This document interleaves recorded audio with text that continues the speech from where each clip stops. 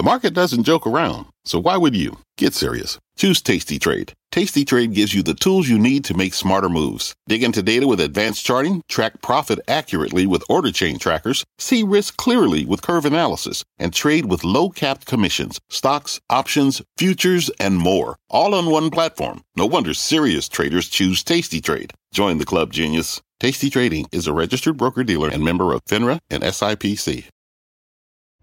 I'm Scott Wapner, and you're listening to CNBC's Halftime Report, the podcast, the most profitable hour of the trading day.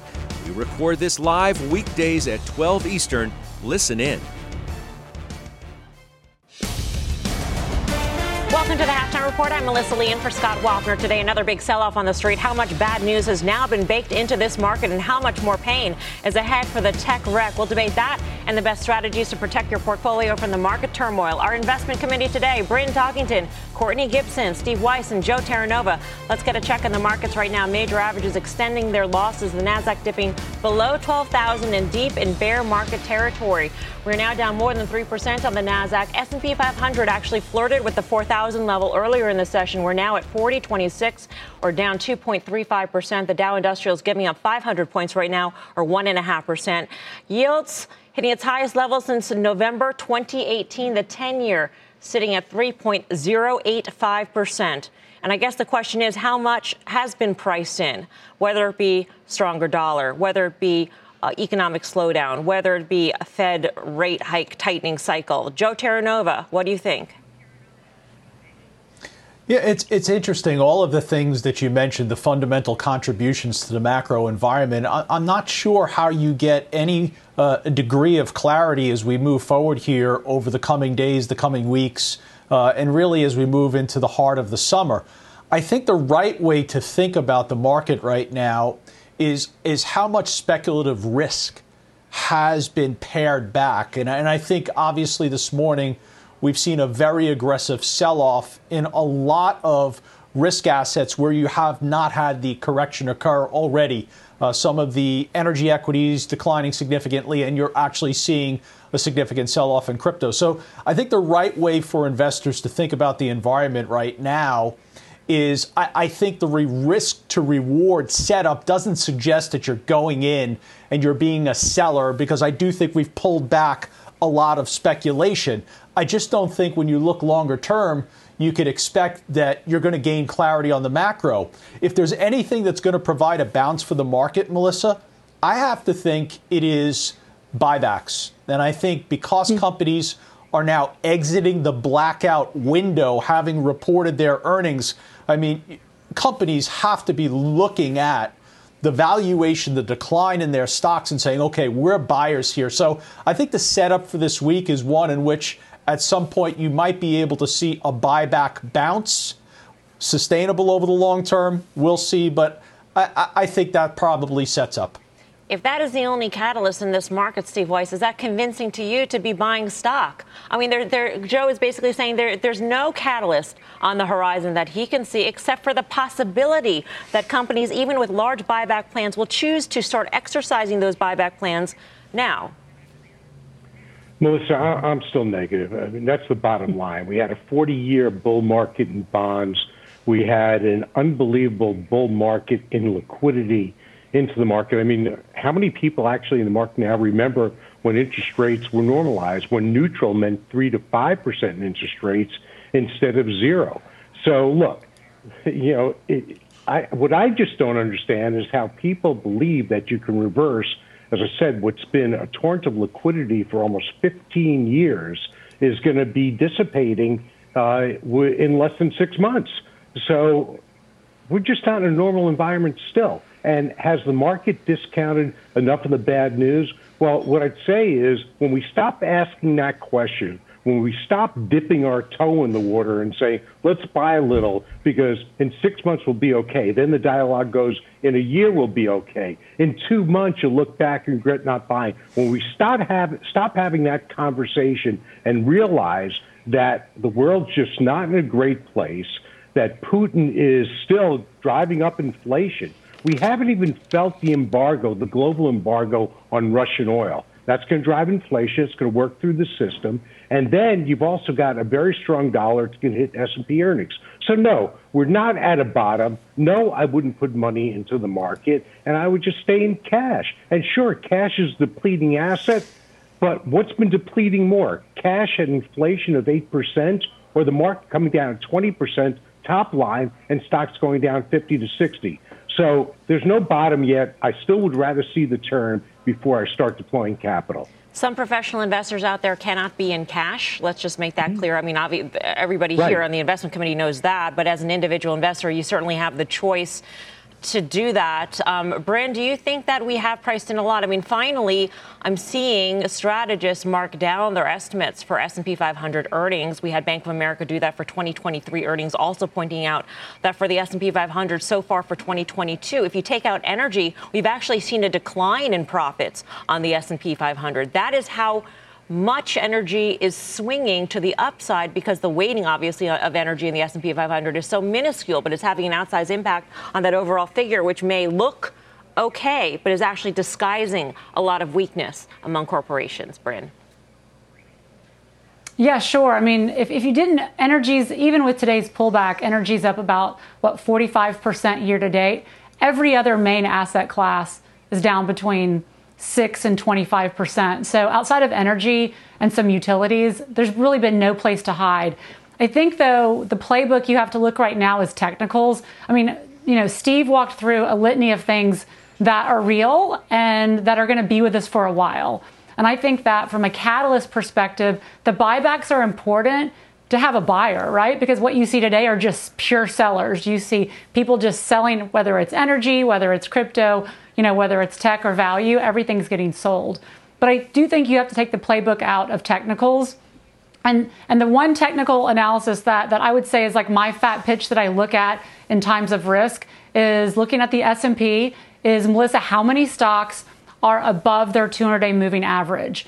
And if you go back and look back really to 2009, when less than 30% of stocks are trading above that 200-day, that's where things get really interesting. And to give some perspective, right now, we're at about 30%.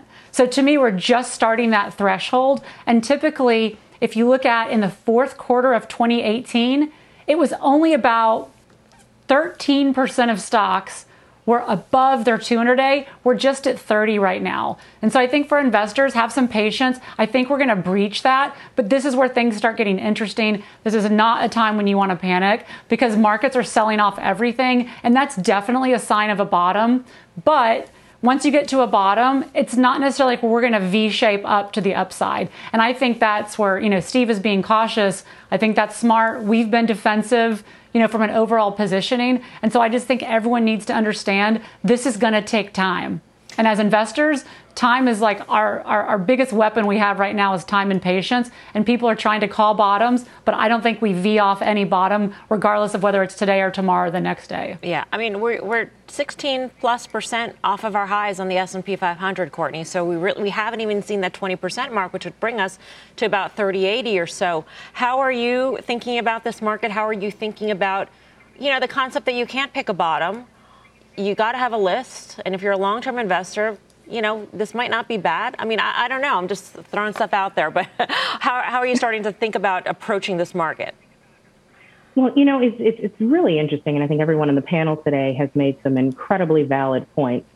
What we're seeing on our desk is actually a bifurcation between kind of our quantitative money managers and Joe, right, kind of along those momentum traders and what they're doing, versus our fundamental managers, all of which, by the way, have to be invested. So you made a good point to Steve, and we all know he knows that, everyone can't be in cash. And so we can talk about our personal portfolios. We can talk about our client portfolios, and where those clients have to be fully invested, they are picking their spots. Now, what's interesting today on our desk, we're seeing kind of some of our quantitative money managers that are actually selling, right, 2-to-1, which is something we haven't seen in a while. But again, momentum trades, you see this market down where it is, they're mimicking the market. Simultaneously, we're seeing some long-only asset managers, growth managers, value managers, both buckets nibbling. And so just as much as you can't pick the top, you cannot pick the bottom, nor are clients trying to do that. But where they are hitting some interesting points in some of the names that we're seeing across both growth and value, we are seeing clients buying into that. But this market's not for the faint of heart, Melissa, and you know that. These clients also on our desk have the ability to buy and hold. They're not day traders. They don't have to turn a profit tomorrow, and they don't need the capital tomorrow. 3 to 5 year time horizons, fortunately, are what a lot of these folks have. And there are some places in here that you should be nibbling if you do believe in the fundamental stories of the names in which you're buying. Yeah, and unless you think perhaps recession plays into it, Steve Weiss, I mean, you can take a look at the market mosaic and put together a story in which a recession is the end. And it might be a nightmare as opposed to a fairy tale, but that's what I mean, look at energy stocks. They're trading lower today, sharply, as Joe had pointed out, because of what? Demand destruction in China, but also maybe because there's just going to be no demand down the road. Financials should be trading higher off of higher rates, but they're not. So, you piece certain things together. The IG, the investment grade index, trading lower. I mean, how do you piece these things together, Steve? Well, first of all, let's clear one thing up. It's not only individual personal portfolios that can be in cash. It's also professional investors. It's hedge funds, and it is some long only. So yes, most are not the asset allocators. They have no choice. Maybe it's 10%, maybe it's 20%. But hedge funds, I was with Rob Citrone, who's a great hedge fund manager. He was short coming into the market. Now, I wouldn't advocate being short at this point in time, and he covered his shorts. But let's be clear: professionals can be short or in complete cash if they so choose and think that's the best way to be. And it's your point of entry into a stock that determines your ultimate gain. Now, in terms of the cross currents, yes, everything, fundamentals get thrown out the window. So when you take a look at energy, I've missed it. I've missed it completely, and I'm not about to get in now. But to me, it seems like with Europe just about to embargo oil from Russia, and with the EU overall, and with China going hands off a little bit with Russia, that you could see a sustainable bid under energy. But let's not forget, what always kills them and what's killed energy, what's killed production so far, are investors, are institutions saying, pay back, buy some stock back, pay higher dividends, don't put it into the ground. Now you're opening that spigot, but it's going to take a while to drill it. In terms of banks, you finally have a steepening yield curve. So banks should do well, except for the fact that the banks that are investment banks, they're still going to have a tough time with equity issuance, which are really fat pitches, fat margins. So look, until the clouds start parting and you can have actual return to fundamentals, I just don't think it's worth putting money in the market. Yeah, if you go out 3 or 5 years, you'll make money. Of course you will. Markets go up 80% of the time. But keep in mind that it took almost 10 years for the NASDAQ to get back to the pre-2000 levels that we saw. So I think it's a sustainable decline in the markets, and I would just rather be cautious. But it's a great time to go to cash so you can upgrade your portfolio and take the mistakes you may have made in the past. Say, you know what, I'm going to more of a sound investment strategy rather than chasing these so-called unicorns, which don't exist at this point. Let's get the technicals of the market. Bring in Jonathan Krinsky, Chief Market Technician at BTIG. Jonathan, what levels are you looking at this point? Yeah, so thanks, Melissa. We've been, targeting a sub 4,000 S&P for the last few months, so we're pretty close there. I think, the odds that it just hits 4,000 exactly and bounces off are pretty low. So below that, 3,900 really represents kind of a big area of volume-based support. Most people look at volume on a day-to-day time basis, but if you were to look at it on a price level basis, how much volume trades at each given price level, there's a lot of history at 3,900. So that's kind of been an area below 4,000 that we've been eyeing. Okay, so 3,900. Obviously, Jonathan, there are sectors that have been in deep correction mode for much longer than the overall indices. So do you see any subsectors that may have maybe closer to a bottoming out process than maybe the broader indices? Well, typically how corrections unfold is you have some early weak areas of the market, and in this cycle, it's been some of those high growth tech names. And then eventually, as the correction rolls on, more and more sectors succumb. And I think what the mistake people make is they try too early to buy the weak sectors. And so it's unlikely that those weak sectors of the market are going to bottom before, the generals or the defensives kind of finally roll over. And I think we saw a little bit of that last week. We're seeing a little bit today with energy getting hit, but you still have, people rotating into consumer staples today. And so ultimately, I think it's a little too early to bottom fish in those beaten down sectors until you finally see those defensive holdouts roll over. It sounds like that you think that there's very little to bottom fish at this point. I mean, if the markets are going to go to 3,900 or around there, are you basically saying wait? Yeah, I mean, look, if we knew exactly the markets would go to 3,900 and bottom, then you could make the case that maybe some of those beaten down areas are starting to get interesting, but we don't know that. We think that 3,900 will be a decent target, but until we actually get there, until we see some of the capitulatory signals, and to be clear, we're seeing early signs of them today. Some things that we've been waiting for. Your previous guest mentioned percentage of stocks above the 200-day, so we're getting closer. But again, it's a little hard to predict what's going to happen once we get there until we actually get there. All right, Jonathan, great to speak with you. Thanks for the levels. Appreciate it. Jonathan Krinsky of BTIG. We should note that the markets are paring their losses right now. The S&P 500 is now down by 1.89%. When we started the show, it was down more than 2%. Bryn, you mentioned the percentage of stocks below the 200-day moving average. So I'm wondering what you would go first to bottom fish. Would it be technology, areas in technology? So where I would start, well, first of all, I would wait till it gets below that.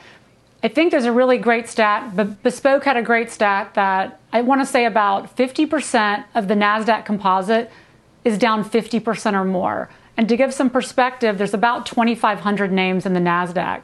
So it's about 1,250 names are down 50% or more. And a lot of them will just stay down and languish. And I do think you have to get out your 2000, 2002 playbook, because clearly there was some speculation and a bubble that burst last year with all the Fed liquidity. And to Steve's point, when the NASDAQ hit its highs in 2000, it actually didn't breach those highs again or surpass them until 2015. But there was a long journey where you could have made a lot of money. And so I'm actually looking, I think it's early. I would actually be looking in some of the, high quality tech names. It's interesting, Apple and Microsoft are still holding up really well. So I think to see real capitulation in the NASDAQ, you would need to see those names sell off. But ultimately, what's going to cure inflation and what's going to cure the supply chains, all of these things that the Fed has no control, no control over any of this, is technology. And so although we're positioned very defensively, have a lot of covered calls, small cap value, things that we'll say are more protective, we still have the Qs, which are underweight. But longer term, as this overshoots on the downside, I want to go back into tech because I do think the Fed has a limit on how much they can raise rates. And I don't think they get Fed funds above, I would bet they don't get it above 2 until they have to stop. And then all of a sudden, everyone's going to start digging through and looking at these tech names and coming back them. So they're out now, but they are not down forever. Joe? So I just kind of want to collectively respond to everything that I've heard so far. And I appreciate everyone, Bryn, Courtney, and Steve's comments. But I guess what I'm trying to advocate for here, Melissa, and I think this is important, is the greatest athletes in the world will tell you in the most extreme pressure situations, they slow the game down. And that's how you succeed. I'm acknowledging exactly what Steven said. I already said at the top of the show, the macro environment, that picture doesn't clear up anytime soon. But there has been a lot of risk that has been pared back within the market. And if you have an investor who's sitting watching us right now, I think it's important to first understand, remain calm, don't panic, study the portfolio. What's in your portfolio? If in your portfolio you have Peloton, you have Teladoc, you have Roblox, you have Shopify, you have DocuSign, guess what? You have to do something. Those businesses, they need capital to fund their operations. They're going to be a challenged environment. So you have to take action there. But if you're willing to buy a Walmart or a Merck or a United Health or an Amgen, those are the type of companies that you want to be buying right here. And I'm also introducing the concept of buybacks this week because I think that's important to understand. I don't want you selling out of stocks where you know companies are going to be coming in this week and buying back aggressively. So it's not a call if this is the market bottom. No one knows if this is the market bottom, just like no one told you it was a market top in January. It's just kind of understanding the environment and having a degree of calm and then reflecting exactly what you have in your portfolio and say, okay, how much risk do I want to carry as we move forward given this environment? And if you're comfortable with it, stay where you are. If you're not, you've got to pare it back. Coming up, cryptos continue to get crushed. Bitcoin hitting a 3-month low. Ether also falling. Insights in the trade from the committee is next. Halftime's back in 2 minutes.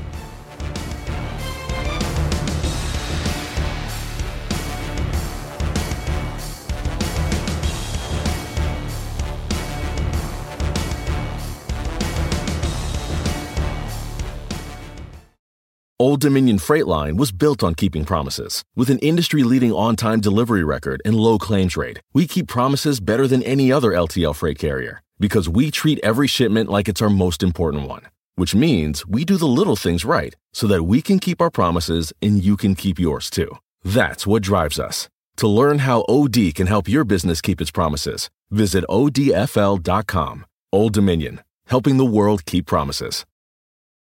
B2B selling is tougher than ever, and we feel your pain. If you're struggling to close deals, consider giving LinkedIn Sales Navigator a shot. This sales intelligence platform helps professionals like you engage high-value customers, drive higher revenue, and increase sales performance. Sales Navigator also guides you in targeting the right buyers, highlights key signals such as job changes or which accounts you should prioritize, and uncovers hidden hot prospects so you can find those buyers that are most likely to convert. Fueled by LinkedIn's 1 billion member platform, Sales Navigator gives you the most up-to-date first-party data, enabling you to unlock conversations with the people that matter. Right now, you can try LinkedIn Sales Navigator and get a 60-day free trial at linkedin.com/halftime report. That is linkedin.com/halftime report for a 60-day free trial. Let LinkedIn Sales Navigator help you sell like a superstar today. Just go to linkedin.com/halftime report and get started. Welcome back to Halftime. We are continuing to watch this market sell-off, although we are off the session lows. The S&P 500 at one point was at 4,003. We are now down 2%. 4040 is the level there. The Nasdaq Composite down by 2.7%. And cryptos, they are continuing to get crushed in the market sell-off. Bitcoin hitting its lowest level since last July. Kate Rooney has been taking a closer look at the carnage in the space. Kate.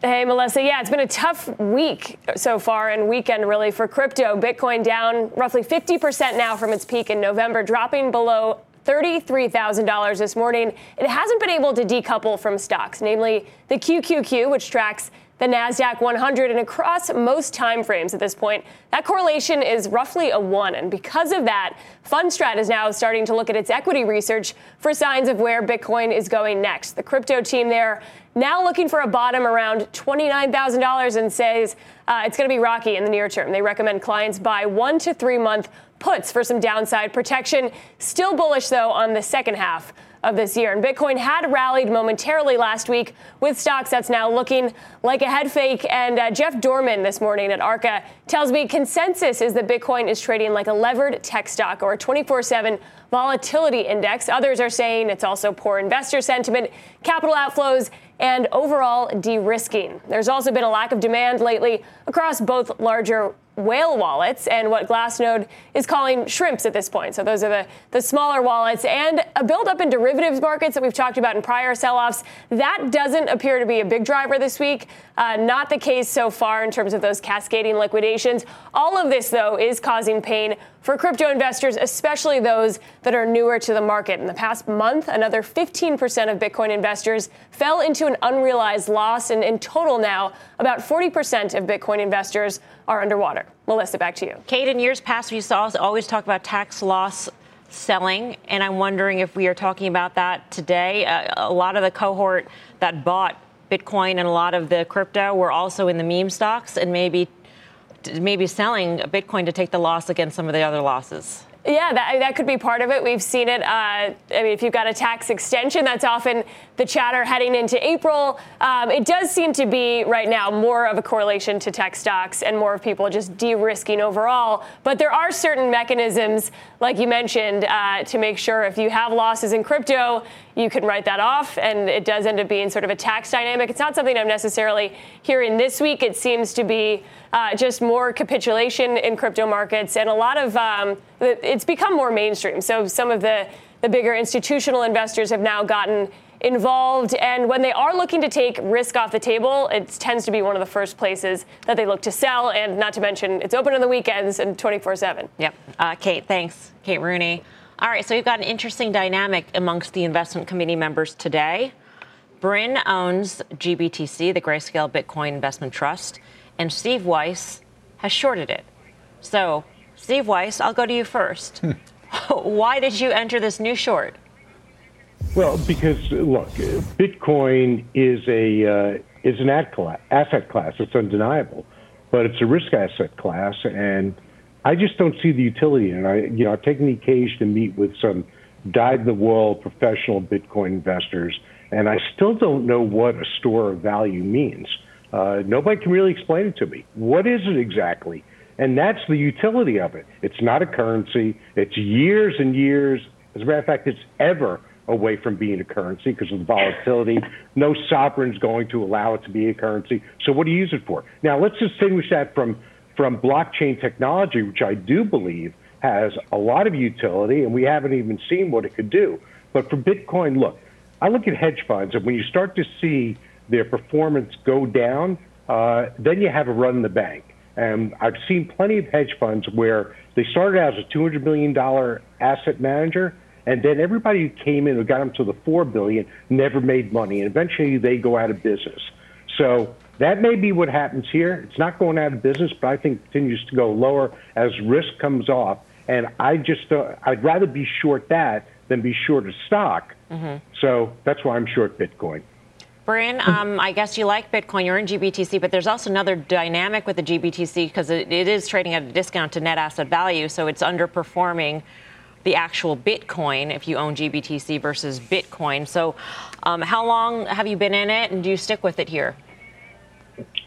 Yeah, so we as a firm got into blockchain in earnest actually in December of 2020. And so we got into GBTC, once it started trading around a 15% discount, it started to get interesting. And so I think it's probably, I haven't looked at it today, maybe like a 30% discount. I think ultimately there's a decent probability that it turns into an ETF, and then you would have that delta collapse. I think, though, where Steve's shorting it, I can totally understand. You have to understand crypto, not necessarily in the U.S., but the international exchanges are incredibly levered.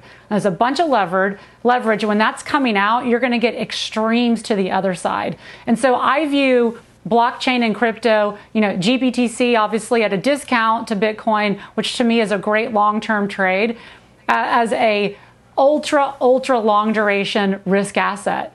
And what does no one want to own right now? I mean, outside of biotech, I think crypto can't be any longer duration than that. And so I totally understand why he's short the position. My positioning, though, is longer term. And I will say for those investors, we have sized this right, because if half your portfolio is in crypto, you need to have a discussion with yourself. If 1 to 5 to 10% is in crypto and blockchain, that's a different discussion. And so I think it's about sizing and time horizon.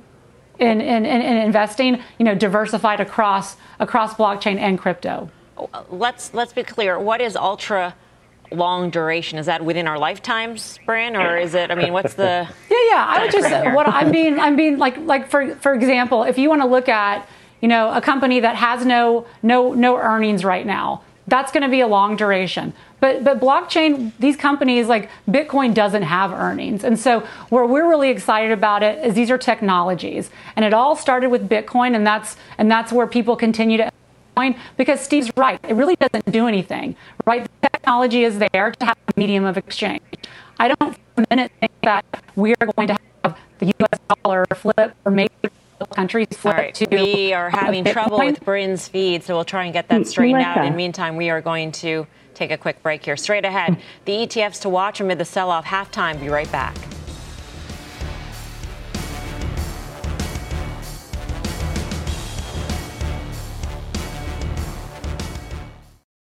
The spirit of performance defines Acura, and now it's electric.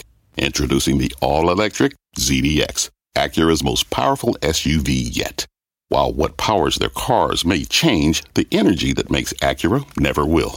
Crafted using the same formula that brought them electrified supercars and multiple IMSA championships, the ZDX has track-tested performance that packs an energy all its own. With a premium Bang & Olufsen sound system and up to 313-mile range on a single charge, and a Type S variant with an estimated 500 horsepower, the ZDX is everything they said electric could never be. It was built with the driver in mind, just like Acura's been doing since the beginning. We could talk all day, but the only way to experience this electric performance is to drive it yourself. Unlock the energy and order yours at Acura.com. What does it mean to be rich? Maybe it's less about reaching a magic number and more about discovering the magic in life. At Edward Jones, our dedicated financial advisors are the people you can count on for financial strategies that help support a life you love. Because the key to being rich is knowing what counts. Learn more about our comprehensive approach to planning at edwardjones.com/findyourrich. Edward Jones, member SIPC.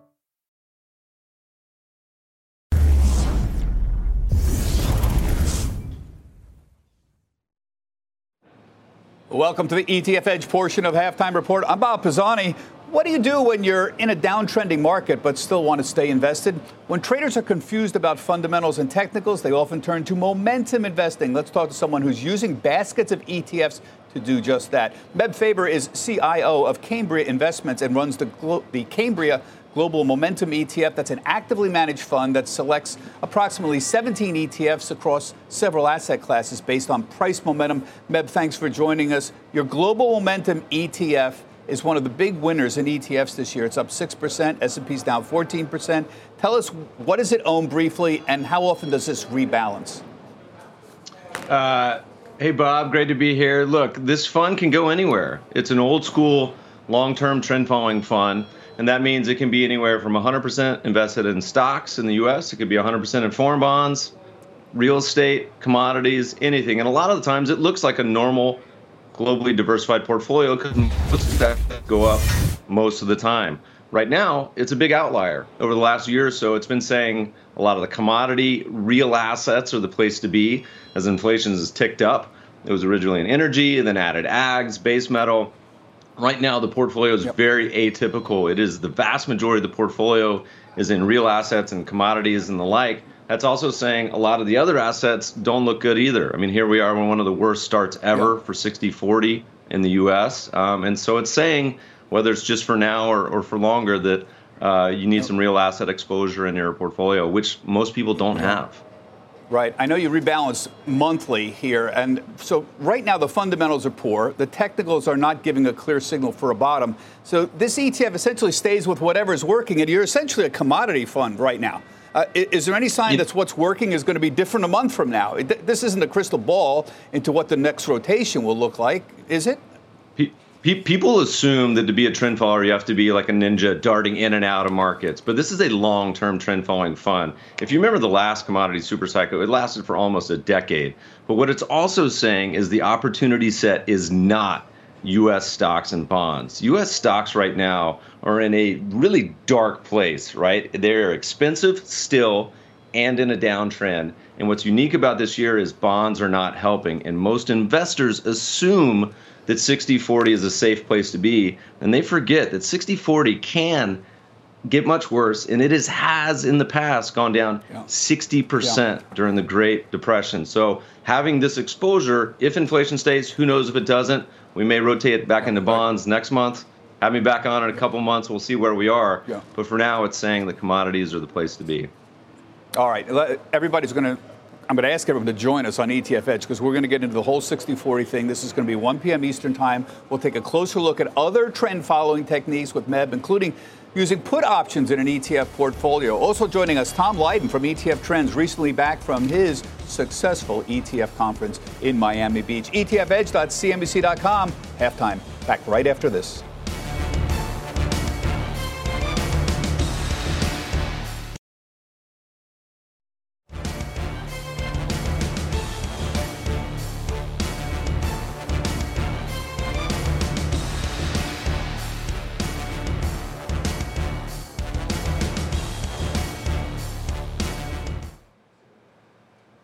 Here is your CNBC News update at this hour. Nationwide protests intensifying over the weekend in response to the potential reversal of Roe v. Wade, this time gathering outside the homes of conservative Supreme Court Justices Brett Kavanaugh and John Roberts, with plans to demonstrate outside Justice Alito's home this evening. This comes after Senate Minority Leader Mitch McConnell said that a federal abortion ban is, quote, possible if Republicans retake control of Washington. But he did add that it is too premature to have that discussion. In-depth analysis on that and more tonight. News at 7 p.m. Eastern only on CNBC. Meantime, First Lady Jill Biden spending Mother's Day with Ukraine's First Lady, Olena Zelenska, in a secretive visit to Western Ukraine. The First Lady saying she called President Biden after the visit to advocate for America's continued support of the country. Dr. Biden's trip was the first time a sitting First Lady has visited a war zone alone since Laura Bush traveled to Afghanistan in 2008. And a summer blockbuster is back with Disney's Doctor Strange in the Multiverse of Madness leading the weekend box office, raking in $450 million in its opening weekend. The latest Marvel movie posted the 11th best domestic opening of all time. The film's success is a good sign for Hollywood, which does rely heavily on the upcoming summer season. Melissa? Thank you, Seema Modi. Let's take a look at energy leading the market lower today. It is on pace for its worst day in 2 months. Hedge fund investors, Dan Loeb, making some moves in the sector. Leslie Picker's following the money. Leslie. Hey, Mel. Yeah, while lower today, energy stocks comprise some of the key winners for Third Point during the first quarter of 2022. According to Dan Loeb's recent investor letter obtained by CNBC, Shell and EQT were two of its 5 best performers for the quarter. Loeb wrote that beginning with its investment in Shell last fall, the firm has gone on to initiate opportunities in oil and nat gas companies, as well as materials companies that would benefit from inflation and supply chain shortages. In Shell specifically, Loeb says the firm has continued to add to its position, which stood at $750 million last year. Loeb wrote in this recent letter that his team has been engaged with management, board members, and other shareholders, discussions he described as, quote, constructive. He says that the firm has, quote, reiterated its view that Shell's portfolio of disparate businesses ranging from deep water oil to wind farms to gas stations to chemical plants is confusing and unmanageable. Loeb is not alone, though, among hedge fund managers in his bullishness on energy. In a Goldman Sachs prime brokerage note out this morning, the firm says that hedge funds bought energy stocks at the fastest pace last week in over 2 years. Energy now makes up 4.4% of overall U.S. net exposure for hedge funds, more than double where it was just at the start of the year. So perhaps they're the ones maybe feeling a bit of that pain, at least on paper today. Yeah. Leslie, thank you. Leslie Picker. So a lot of these positions are relatively new positions, Joe, so they might have missed out on the big run. You own EOG and Pioneer Natural. Do you think that there's still more upside here overall for the sector? In the near term, I think energy equities will be under pressure, and I think it is because exactly what Leslie just said. You had a lot of people that have concentrated in the direction of energy equities as the rest of the S&P complex has underperformed. So that positioning is going to begin to get pared back, and that's going to place some pressure in the near term on energy equities. A lot of it correlates to what we're seeing in the spot price of oil and the spot price of natural gas. Spot price of natural gas fell slightly short of $9 last week. It's quickly reversed, rather, and it's now trading at $7.50. So the announcements in the last 24 hours regarding Saudi Arabia lowering the price of oil, the EU kind of softening on the sanctions surrounding Russia, that's going to create an environment here in the near term where I think there's going to be pressure on oil and energy equities. That being said, longer term, energy equities, You still have a bullish structure that is in place. These managements are prioritizing shareholder return, whether it's buying back shares or dividend growth. And that's a reason why, if you're a long-term investor, make sure that you've got at least a market weight allocation to energy relative to the S&P. Burton, you've got a lot of exposure, XLE, XOP, Viper Energy. Are you inclined to add on these pullbacks? Yeah, definitely inclined to add. And I think the epitome to sum up the energy landscape, which I think Joe walked through so well, if you look at Devon's earnings last week, Devon has a free cash flow yield of around 15 to 16% versus the S&P has 5. Devon has a dividend yield of 8% versus the S&P at 1.5. And I still think this asset class is only 4.4% of the S&P. It's still very underowned. The ESG bullies are not letting a lot of people buy it. And I still think this has many quarters and years to go of being a good asset class to own. All right. We have got a lot of stocks hitting new lows in today's session. We'll discuss if any of them are worth buying right now. Plus, during May, we're celebrating Asian American and Pacific Islander Heritage Month, featuring some of our CNBC teammates and contributors. Here's CNBC talent producer Jeanette Chin. I'm the daughter and granddaughter of Chinese Americans, and growing up, my grandfather took care of me while my parents went to work, and he is the biggest influence in my life to become a journalist. He told me stories of coming to America and traveling by train to different cities looking for work. And I knew that by becoming a journalist, I would be able to see different parts of the country and meet different people, just like my grandfather.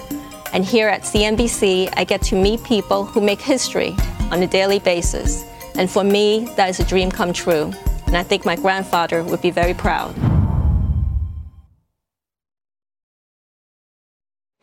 A number of stocks owned by members of the investment committee are hitting new 52-week lows today, including Amazon, PayPal, Interactive Brokers, and Disney. Jim Cramer's Charitable Trust just bought some more Disney on this recent dip, by the way. And Courtney, this is one that you own. It's interesting because it's got the reopening side of the business, but then it's got the streaming side of the business, and all the streamers are getting beaten. They are, Melissa, and I think that the market is focused so much on that growth opportunity with streaming with Disney, and not incorrectly. I mean, Disney has done very well in that space, but they forget about something very, very critical, which is that this is a diversified business with an incredible management team.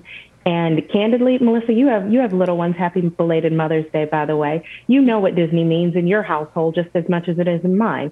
So I think we saw some dips. I also, like Mr. Cramer, bought some more Disney into my portfolio. It's a name that you're not going to lose for the long term in this name. And as a matter of fact, even in the short term, I think we're going to see some very, very pleasant surprises as we continue this reopening trade, as China continues to reopen. And again, as we also see how much streaming will remain as a part of our daily lives. I'm not saying Netflix is ever going to get back to 700. Not that you asked me that, but I will tell you Disney will go to and through its most recent 52-week high. All right, let's go to Weiss here. XPO Logistics, the lowest since October of 2020. The CEO, by the way, will be with Jim tonight on Mad Money. Steve Weiss, what would you ask him? Well, I wouldn't ask him anything because I talk to the management all the time. But name drop. Thank you. And you get the assist, Mel, for that name drop, so thank you. Here's what I'd say. Look, they're going to spin off the most advanced LTL freight booking business in the industry towards the end of the year, so there's tremendous value there.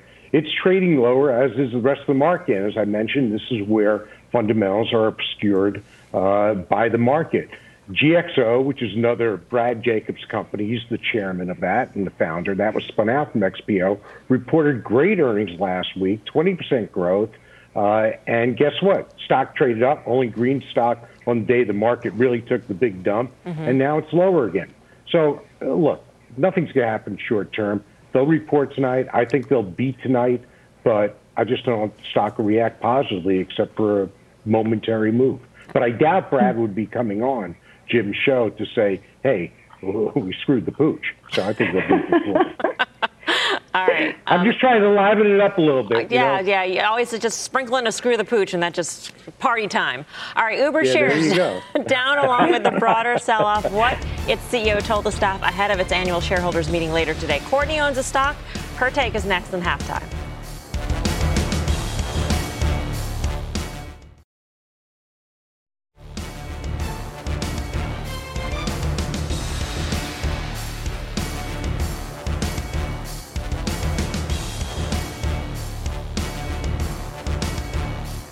Uber CEO telling staff the company is slashing costs and treating hiring as a privilege.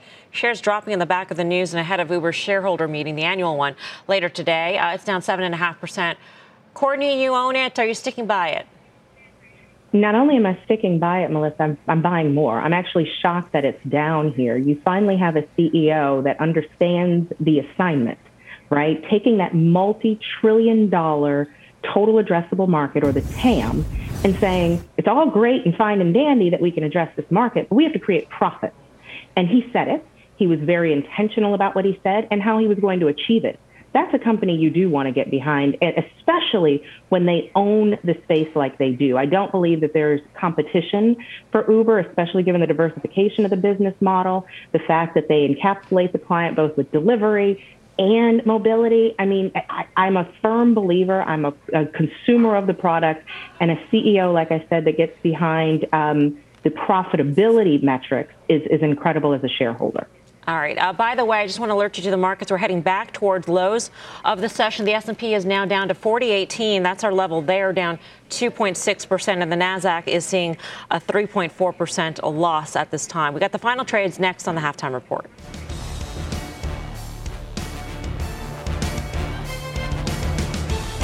Are you following the Halftime Report podcast? What are you waiting for? Real debate and actionable advice from the investment committee, plus unusual activity and more. Look for us in your favorite podcasting app. Follow the Halftime Podcast now.